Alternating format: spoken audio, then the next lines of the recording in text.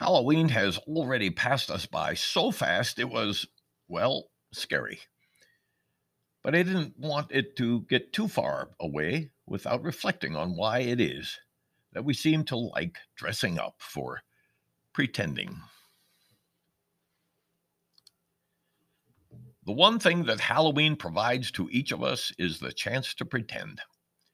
We all do a great deal of that throughout the course of our lives, as we do our best to project certain images about who we are. The images may or may not represent who we really are, but they contribute to our lifelong attempt to fashion a persona, a character. Our pretensions likely do not overshadow our true selves. Actions do more to paint our portraits than words or acting.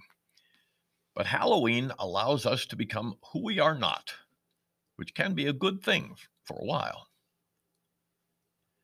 We love the prospect of being something else, of abandoning the definition of who we are and all the parameters that circumscribe ourselves.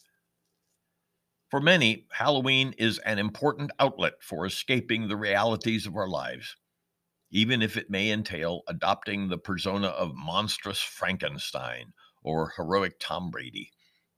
Momentarily stepping into such fantasies gives us a sense of what it might be like to be someone else, something else, and very different from everyday living. Escapism is a relief valve from reality, and few would argue that our recent reality has been worth escaping. Actors have recognized the attraction and value of being someone else since the dawn of the stage.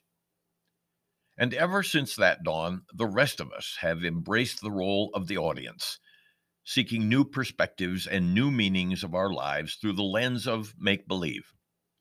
When we allow ourselves that latitude, not only can it be exhilarating good fun, but it can also give a view of the world otherwise unknown to us. It can even help teach what it might be like to walk in the shoes of the other. A great film can move us in unexpected ways because we permit ourselves to feel the characters in it. Actually portraying a character, even if for a brief evening, can convey some of the same. If I dress like Eric Clapton and sling a Stratocaster guitar over my shoulder, I will not be endowed with Clapton's skills. But to be identified with him for even a moment might be a vicarious thrill. For a time, I am Eric Clapton, or at least as close as I will ever be. On Halloween Eve, Katie and I dressed up, just like in the old days. Since our grandchildren were not with us, we connected with them briefly via Zoom in order to model our new looks and marvel over theirs. We played our roles with relish, Katie as Catwoman and me as the Midnight Skulker. The kids were in their Halloween best too, as a black cat.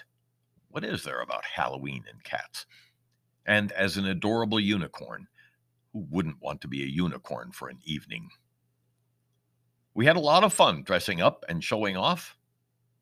Notably, I'm pretty sure that the adults had more fun than even the kids.